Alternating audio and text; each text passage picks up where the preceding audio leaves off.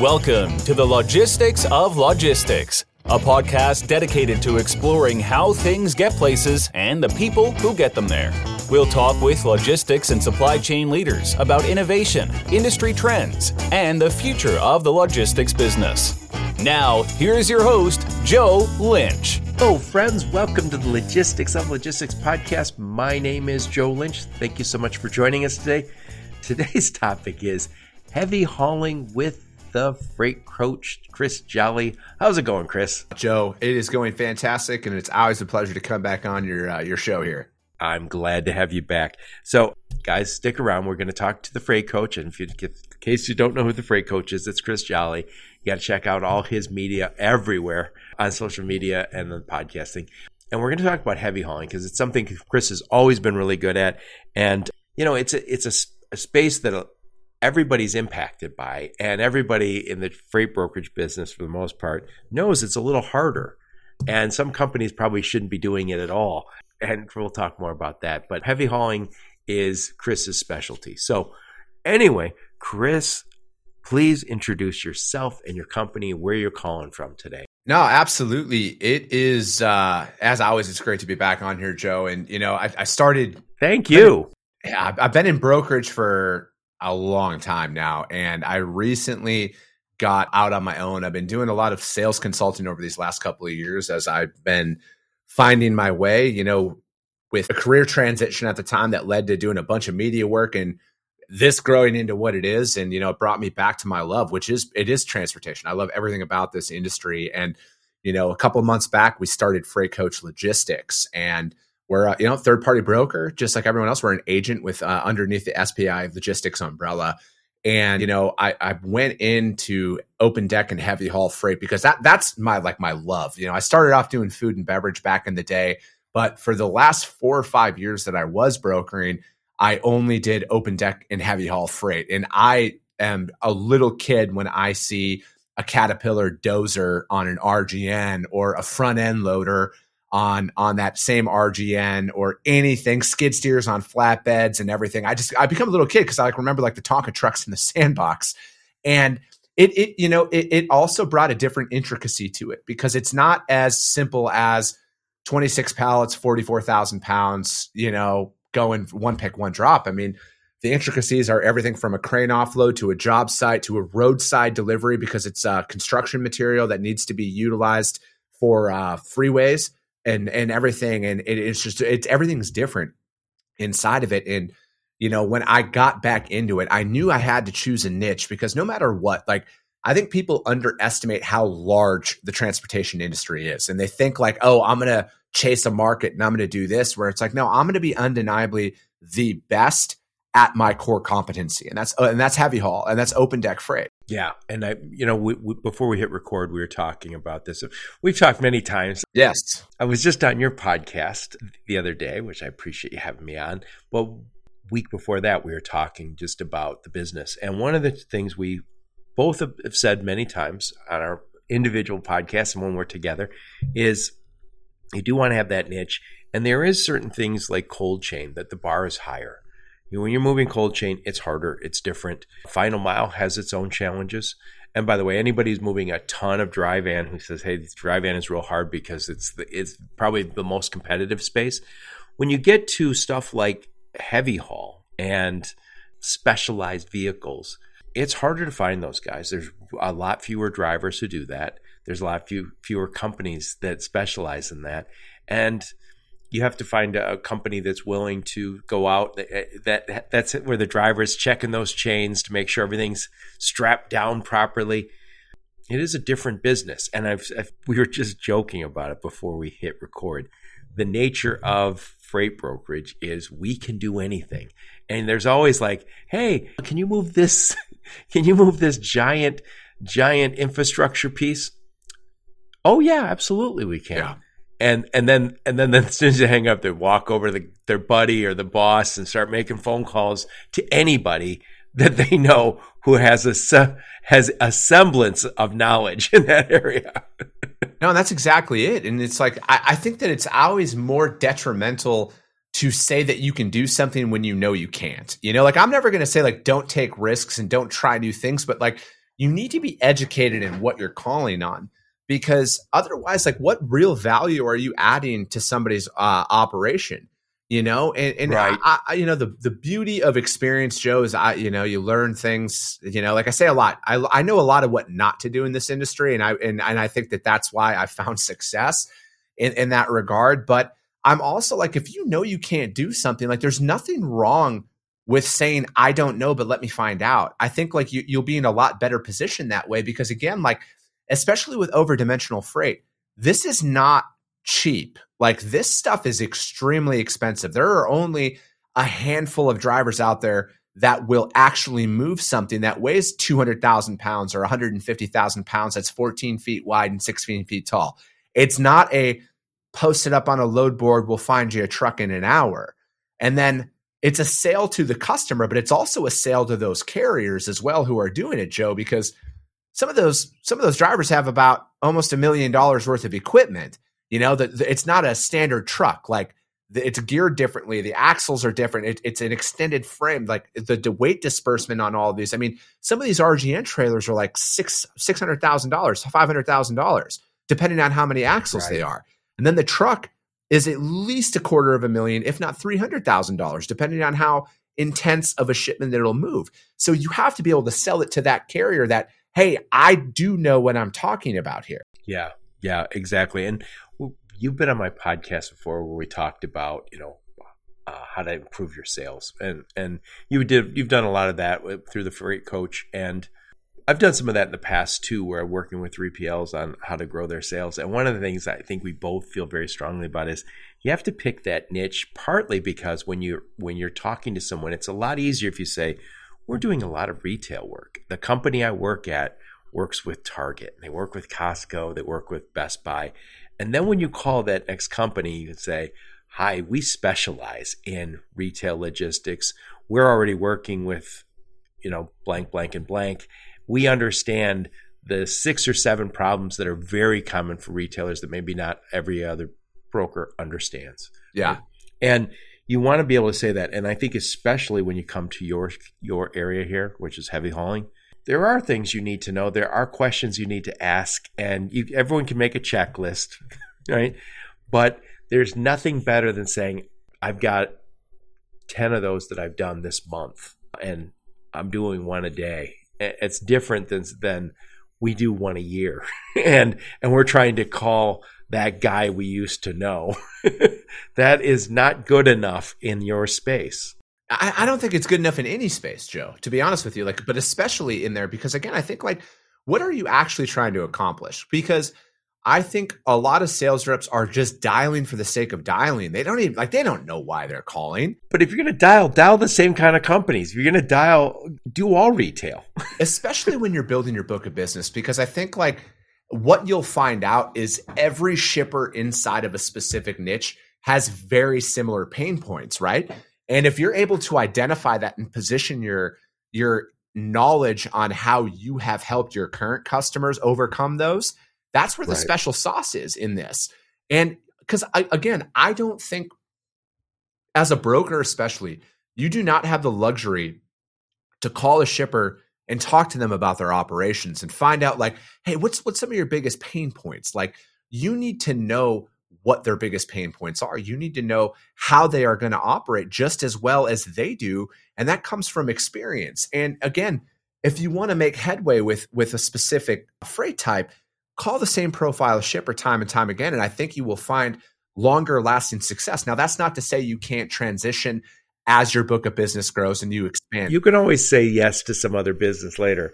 And maybe if you get some easy stuff and you say it's well within our wheelhouse, but it's not what I want to be known for. And I would also suggest this, and this is getting a little off topic, but I'll still say it. We do know that we have technology now that is enabling us to do a lot more shipments. Correct. Per person. The tech is going to do more and more and more, and who knows how much it will do, right? But I do think instead of you managing 20 or 30 shipments in a week, you might find yourself able to manage 200 or 300 or 2,000 or 3,000 at some point. And I can say this because I see all these gray hair and that bald head. That's because I'm older. And you learn some things. The job I started off in, I was a designer on the board, draftsman. that we went on the CAD systems. And I remember we all got paid a ton to be on those drafting systems, on the CAD systems. Yeah. The systems cost a fortune when they came out. Very, very few designers today. Why? Because we made a ton of money and our job could get easier and easier with the tech. Same with freight brokers. There are a lot of freight brokers making great money. And if we can take them out, if you can't add value in the equation, you're going to find yourself out. And I think that what that means for a lot of freight brokers and 3PL people is pick a niche. So if you say I'm in retail, maybe your next job isn't necessarily in logistics. Maybe it's I'm going to go run an apparel warehouse. I'm going to go become a buyer at one of these companies. Look at yourself as that part of that supply chain as opposed to just a freight broker. And when I say just a freight broker, not putting that industry down in any way, because it is hard right now, but it will get easier. And I think a lot of us are going to have to look beyond the industry to grow our careers. Yeah. No, I would agree, man. I would agree with that. So anyway, Mr. Freight Coach, tell us a little bit about you. Where'd you grow up? Where'd you go to school? Give us some career highlights before you became the freight coach. Yeah, man. I'm from a typical working class family in northern Wisconsin. My dad, I come from a family of truck drivers, and I've grown up around this industry. This industry is all I've really known. And I went to college back in Wisconsin, and I went because I thought like that's what you had to do. And then I had a big goal of I wanted to be the first one that would graduate with my bachelor's degree out there. And, after I got all of that and, spent a whole bunch of money on tuition and everything else out there, I was like, well, here I am. And I don't know what I really wanted to do. And wait, where'd you go to school? So I went to University of Wisconsin Stout campus in Menominee, Wisconsin.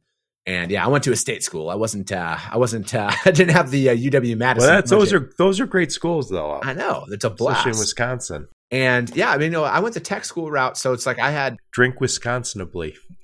Drink Wisconsinably. Exactly. I have the shirt.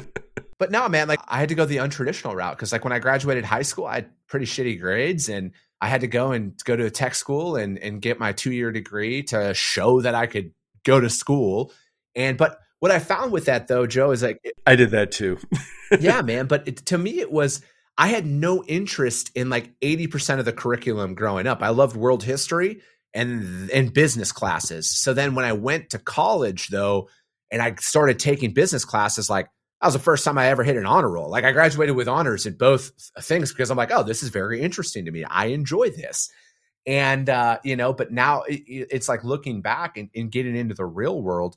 It's like, I understand that, school there's beneficial to a point, but I also realize that real world experience, especially in freight, is going to pay off a lot longer and it's gonna be a lot less expensive on the tuition aspect of things. And, so I got into freight brokering back in, and I just never looked back, man. I fell in love with it. I fell in love with the uncertainty of it all. And, just like with everybody, it faded after about 10 years in. I felt like I had accomplished everything that I possibly could.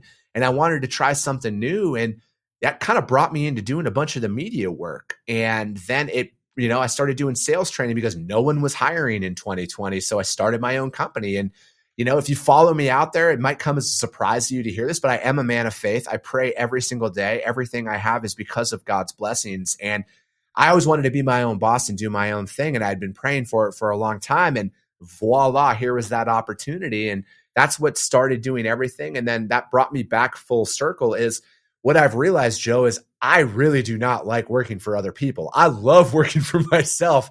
And, but again, it took a lot of experience and I'm glad like the route that I'm on and the path that I'm on is exactly the path that I'm destined to be on. And I'm loving what I'm doing right now. I'm loving learning this. And like my business partner in Freight Coach Logistics right now, he doesn't have a traditional freight background, but he's from your world, Joe. He's an engineer by trade. But what we've accomplished, he's my best friend. He's known me my entire life. He's actually my first cousin and he knows me better than anybody. And we work very well together because we are, from a personality standpoint, polar opposites. Like as you know, engineers, you guys love to document stuff. You guys love processes and everything. ABC 1, 2, 3.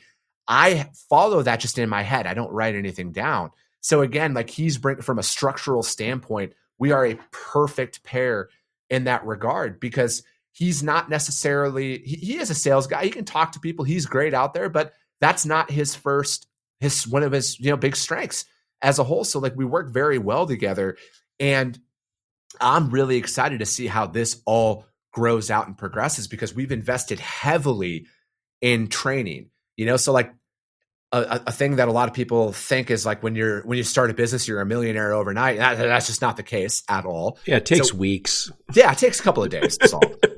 But we've been, as we've been scaling and growing, Joe, we've invested a lot of our time in process implementation, sales training, operational training, because I want to deliver a consistent product to all of my customers. I want all of my customers, anytime they hear Freight Coach Logistics on the phone, they know exactly what they're going to get with it. And then I want my team to be prepared for things, because I think fundamental training is lacking at scale in this industry. Because again, like what we're talking about, you can't just call somebody for the sake of calling them. I don't want to insult anybody and waste their time, because time's the only resource of value in this life. And when my people call, they're calling with a purpose. They're calling because, you know what, we can add value to your operation. And my team is going to be prepared for that. As we grow and scale this out, my team will be prepared. My training will be more and more in depth as we go. And we're going to be able to identify these things, because I'm a big data guy at the end of the day. I love data. I like the conversion cycle of sales. I like the process of things, like how long does something take and how can we make ourselves more efficient to bring more value to our carrier and our customer partners. Yeah. Yeah. And I like what you're saying about the sales training, and especially it's important in your space here, because again, the bar's higher when you're moving, the kind of stuff you're moving. And, the challenge is getting that green guy who's able to make those phone calls so he feels comfortable, because I get a lot of phone calls to this day, and I know I've referred a lot of people to you over the years. Yeah. When you're still doing a lot of sales coaching. Companies, not every company is doing a great job at educating their people on how to become not a sales guy, to become an expert in the space, because there's a difference. Nobody calls you and says, "Hey, could you sell me on heavy haul?" You're like, "No, let me explain, what we know about it, and share our expertise," and that's different. So I want to switch gears. I want to talk a little bit, what is heavy hauling for those who don't live it day to day, and what kind of trucks are you using when you're talking about heavy hauling? So heavy haul is, anything over 80,000 pounds. So obviously, as you know out there, 80,000 pound gross weight is truck, trailer, and cargo. That's legal. So heavy haul and over-dimensional freight are one and the same. So, with that being said, typical heavy haul is any shipment that weighs over 50,000 pounds for an open deck, because you're not exactly going to overload a drive-in or a reefer intentionally anyways. And open deck could be also just a flatbed, right? Yep. Flatbed, step deck, Conestoga, and then removable gooseneck, double drop. There's Landau trailers. There's a bunch of different trailers. Are you making any of that up? Are those every single things? One of them. No. No. So explain what some of those vehicles are. Yeah. So, for an RGN, for example, that's where you get the really heavy pieces loaded out on them. And then they're anything from, you have a 5-axle RGN to a 12-axle RGN that's out there. What does RGN stand for? Do you know? Removable gooseneck. So there's a well inside of the RGN, which is where the product is actually loaded into. Most of them are 28 to 30 foot. Some of them have an extendable well on there that you can put. They call those also low boys or not? Yeah, low boy is another terminology. It's technically a different trailer than an RGN. So those are for the things that are so tall that if you put it on a regular flatbed, it would crash into the bridge as you were driving. So you now need...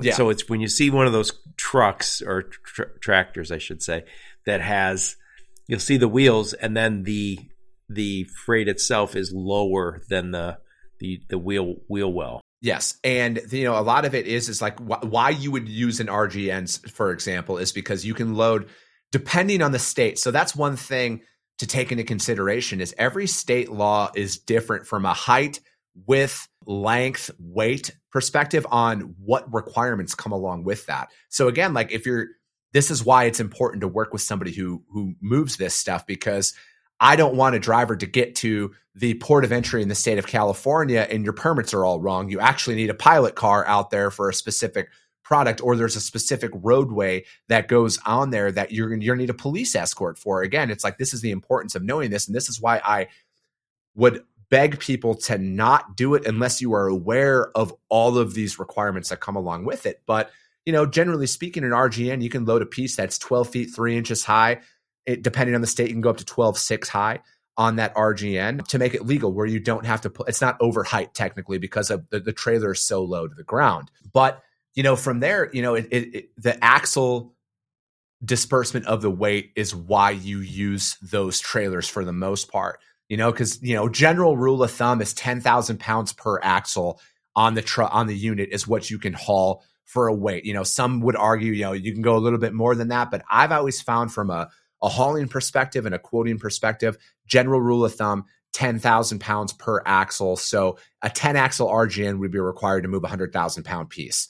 That's what I've, just for easy math, is what I've found to go along with it. But, then again, if you're running out west here, for example, you don't need pilot cars for certain, loads, because it's not technically What's a pilot car? So they're the ones who drive. If you're ever driving down the freeway and you see the trucks running with the flashing lights on top, and they got the oversized load, they're running to keep traffic away from the truck, because that truck they're like stop. Sometimes you see manufactured houses on there, or enormous equipment, pipes, solar panels. It's there to essentially keep the motoring public away from the driver, is what it is. And then they're also up there like, hey, is there any delays coming along? Because again, those trucks can't stop on a dime, so it's like it's more of like a warning safety system as well. And then they're also checking routes with it. And then there's also what's called a pole car. So those are like, essentially it's got like a pole on the front of it and a little tennis ball on front, because they're checking overpasses to see like, hey, is this overpass actually going to work for it? Because again, with being an engineer like you are, things shift in time, and if the roadway drops a little bit, you don't want that truck going over and ripping the roof of a modular building off of the cargo. Yeah, that, I imagine you put that in your training. Don't crash into bridges. Correct. That is 1,000%. Yeah. So you mentioned Conestogas. Can you explain what that is and why we need them? So a Conestoga is like an accordion of a trailer, where it's like, you normally have a flatbed with tarps or a step deck with tarps. Well, a Conestoga it's like a motorized tarping system, but it's like an accordion where it can fold up on there. They can still. So it's soft sided. I don't know what it's made of, but it looks like it's canvas or something, but it's probably something other than that. Yep. And a lot of those are used for, like, you could say like a building materials load. So if you got a load of shingles or a load of siding, that's mainly, like, not mainly, but you'll find it as a multi-drop load. So it might go to 6 different Home Depots, for example, where they only need 6 pallets at each, or however you want to break it down. And instead of the driver having to go and untarp and retarp the whole thing, he's just got to press one button, the trailer slides back, offload the product, trailer slides, the sidewall slide back. Yeah, so those are a lot of times side loaded stuff. So let's just say I was buying 3 big machines, right, that are going to be moving from, say, Mexico up to New York. I load them on the side. I can't take a trailer. I can't take my forklift to all the way in sometimes. So sometimes you have to load it on the side. Yes. And then the Conestoga can cover that rather than tarping. And I think tarping is a problem for a lot of companies, because when you're putting a tarp over that machine, because maybe it's warm in Mexico, maybe it's sunny in Mexico the day you're tarping it, but now I got to drive all the way to New York, and I've got to worry about the wind blowing it off. Maybe I didn't put the tarp. Tarps tear sometimes even. I mean, it's rare given what they're using, but you're also making the driver do a lot of dangerous work, because first off, you're up on a flatbed. Yeah. Secondly, you're high in the air and you're trying to get something over the top of a big machine. And somebody told me years ago, and it stuck in my head, they were in the north, the Midwest in the north, and it was a cold February day and the wind was blowing and this guy's holding a tarp, and he's an older guy, and they're like, that dude's going to fly to Iowa if the wind catches him.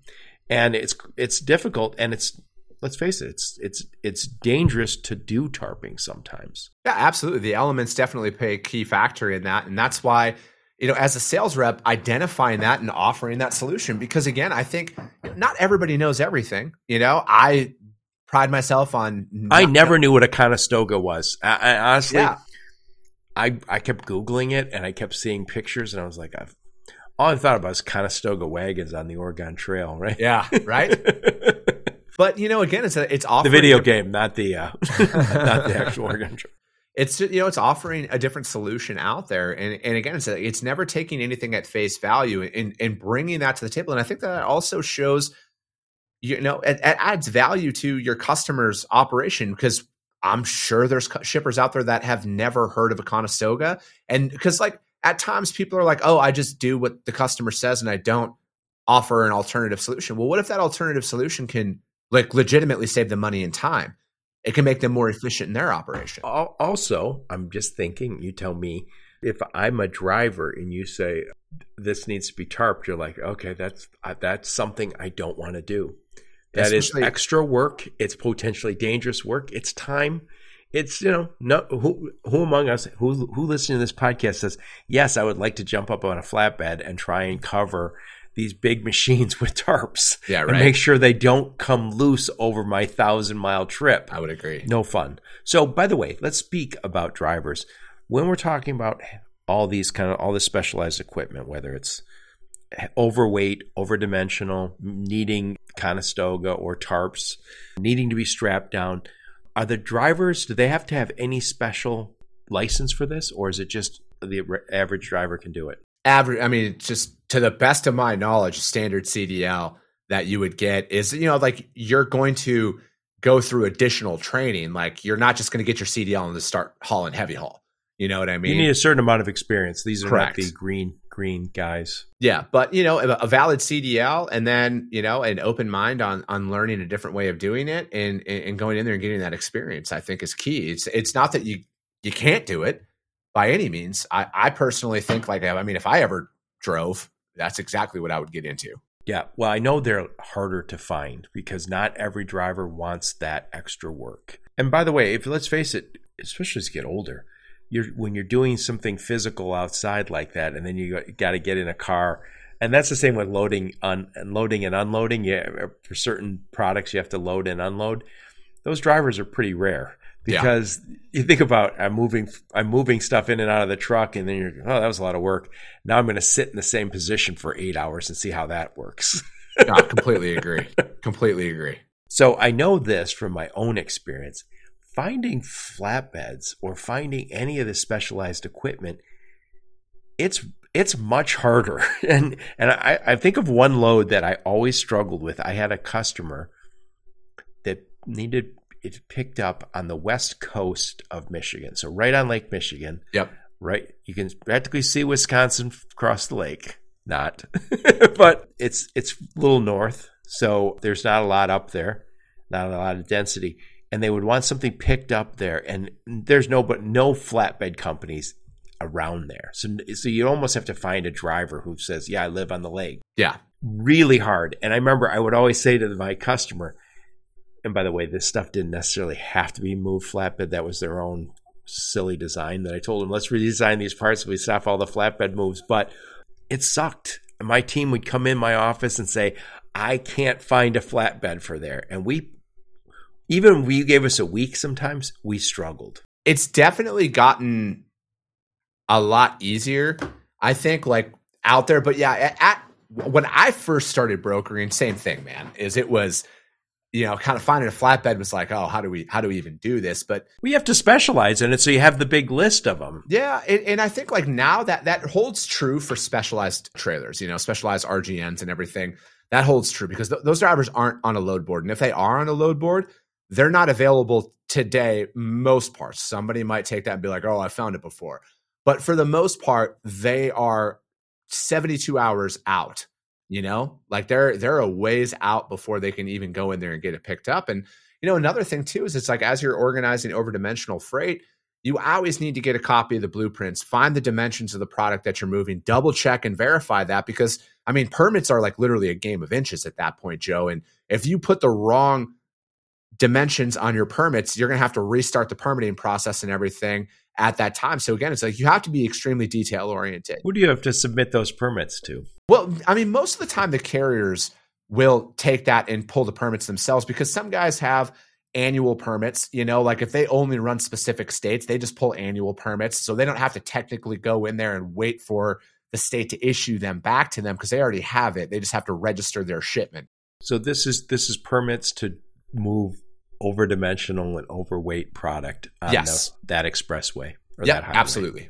And by the way, there's certain states like Michigan where we have a lot of, and I think your home state of Wisconsin has the same challenge, is we have the temperature warms up during the day and the snow melts, the rain gets into the cracks of the roads, and then at night it freezes and those roads get lots of potholes.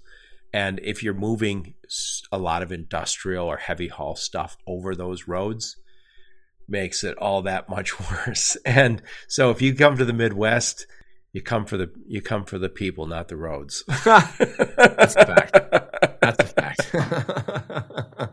I think Michigan's probably the worst, but because those overweight, overdimensional, they are tough on the roads. But again, it's partly our weather.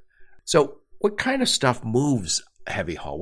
When somebody calls Freight Coach Logistics and says, Chris, help me, what kind of freight is this? Well, Joe, I wish they were calling me I wish that was the case. They will after hearing this, but I hope a lot of it's very dependent. I mean, some of it is, I've seen a complete oil field breakdown where they were moving the oil field, where we'd have to come in, we'd send in trucks for that. We've had construction equipment. We've had modular buildings. You'll always see that. Yep. Yeah, we've had blowers out, out in the Midwest at a lot of the grain buildings and everything. Yep. Like those are loaded on trailers and shipped out. Power companies who are building power. Yeah. Big HVAC stuff's always on that. Yeah, there's a lot of different pieces. So solar panel brackets, solar panels themselves, a lot of infrastructure stuff. So if there's an infrastructure spending, that's good for you guys. Like you got to think concrete too. So like one of my customers is a large concrete shipper, and they're just like for bridges and stuff, man. Like I don't even know what to say. It's just concrete pieces. They're cylinders. They drop them on there. They truck them out. And then I've even scales. Like another customer of mine does heavy duty scales for like grain haulers and stuff, where they drive the trucks on, and they can wait because they get paid by the hundredweight. Those are over dimensional as well, where they'll drop them on. Those don't necessarily need to be on an RGM, but a flatbed or a step deck and everything. So there's just a myriad of different commodities that you can ship that are over dimensional. Yeah, and I'm not going to overstate this, but I think there's some truth to it. Is that this is more consulting when you're doing this type of than just saying, hey, I can get you the best rate. I'm sure people want a good price. Everybody has a budget. But when you find somebody who does this kind of thing well, it's like freight forwarding. Everyone I know in freight forwarding has said to me, it's not the same as over the road, because it's a lot more hands touching it. It's a lot more complex. And when you find someone who doesn't screw up, you're like, I will pay them. I'm going to keep my guy. I am not searching around. I don't want to train somebody else. When I say train somebody else, I mean train them in my commodity, because every one of the things we just talked about has its own issues. And so once you say, yeah, I've moved oil field equipment, they go, I get it. You get it. You understand the challenges we have. Big machines have their own challenges. Once you become that heavy haul expert, or you find your heavy haul expert, you don't want to move away from him or her, because it's not worth working with somebody who's I'm 10% lower price and I'm learning on the job. No. I would agree with that. Yes. So anyway, let's wrap this bad boy up, Chris. So some final thoughts on this topic. To tell us again what you guys are doing and why you think you guys are why you are doing it different and better than the rest. At the end of the day, Joe, our company's slogan is one truckload at a time for a reason. I've been doing this way too long to be naive or arrogant to ever walk in and think like I'm going to come in and take away everybody else's freight, because business is earned. If there's one invaluable lesson I have learned over these last few years of being self-employed is customers are not disposable, like at all. When you earn them, you have to continuously earn them one truckload at a time. Just because I've done 1,000 loads for somebody doesn't mean I'm entitled to the 1,001st. So for me, it's taking that approach, and it's taking that human element that some are moving away from and putting it back in. Like, I'm me. Like, this is me. You'll be in direct contact with me if you're moving freight with us. And, for me, it's being that partner. It's being that, at the end of the day, good, bad, or indifferent, I'm going to let you know what's going on, because bad news doesn't get better in time. I'm going to have an in-depth conversation with all aspects of it, because again, the beauty of doing it as long as I have is I know not everything's going to go right, and I need to know the procedures that we need to follow or implement in the event that something happens. Because the thing is with a lot of these machines is they're very expensive, and depending on where it's going, the machines they're that are one-offs. Yeah, but the thing is like the machine, like the cost of offloading and loading these things are done by a crew. There's a crane that comes in. Like, these are very expensive. We didn't mention it, but there are oftentimes appointments with this kind of thing, because you got riggers who get paid a lot of money, and they might have rented out a crane for $1,000 an hour to take that off a truck. And that's exactly it, Joe. And that, like, and I know that. I know how time sensitive things are. I know how communication is of the essence, and I would rather let you know a day before than 5 minutes before. And, I've just been doing this too long. You're not sitting there waiting for the miracle to happen. No, absolutely not. Because, at the end of the day, I've paid for a job crew to get sent home for the day because I thought it would work out. And that was an expensive lesson that I'm glad I learned. So I would rather let somebody know ahead of time so the crew doesn't go out, and then we save on that regard. But again, what I'm doing differently is, like, this isn't a lifestyle for me. Like this is how I provide for my family. This is not a game to me. And my motivations run a lot deeper than making a couple of bucks. Like, I'm here to change the industry for the better. And that's what we're doing. We're here to improve it, to get the respect that the hardworking men and women of the transportation industry deserve. Excellent. Excellent. Well, I appreciate you taking the time, Chris. And so I'm going to put you on the spot here. Let's do it. I know you'll have a very good answer. Who should I have on my podcast? Who should you have on your podcast? Ooh, it depends. What angle are you trying to take right now? Are you looking to go in the tech? Are you looking to go the shippers? I always like talking to founders. I always like talking to techies, but I like talking to people who are doing great things in the industry. I should connect you regardless of their job. You should get connected with Cassandra Gaines with Carrier Assure if you haven't been. I would love to. Yes, I would love to have Cassandra. I did talk to her a few years ago when we talked, and then she never.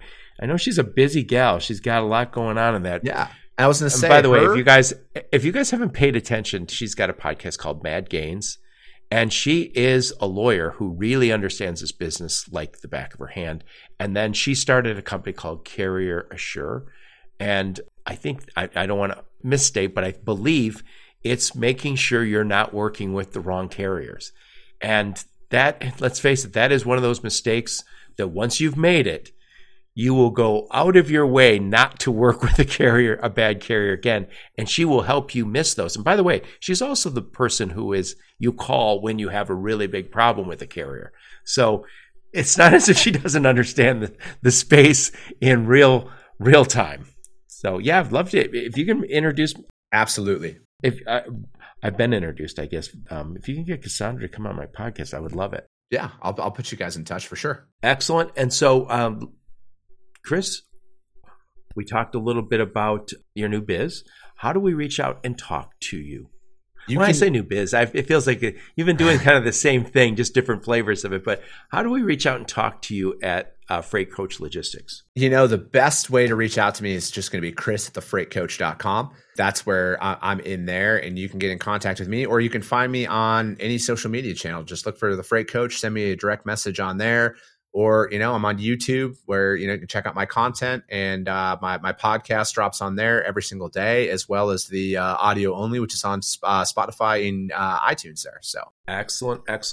So what I'll do is I'll put your bio and your LinkedIn profile on the in the show notes, and I'll also put a link to your podcast. By the way, guys, if you're already listening, Chris has got a top podcast. You want to check that out, and to your YouTube channel and anything else you give me. I'll put those links in so people can reach out and talk to you. Perfect. I appreciate it, Joe. As always, thank you so much. Oh, it's always a pleasure to talk to you, Chris. And yeah, normally when I talk to Chris, it goes way too long and we talk about football and kids and a million other things that we're not supposed to be talking about. But this we kept on task. I'm kind of proud of us. So we did. Anyway, thank you so much, pal. And thank all of you for listening to my podcast. Your support's very much appreciated. Until next time, onward and upward. You've been listening to the Logistics of Logistics podcast, where we engage in conversation with experts in the logistics field. For more details, visit thelogisticsoflogistics.com or follow Joe Lynch on LinkedIn.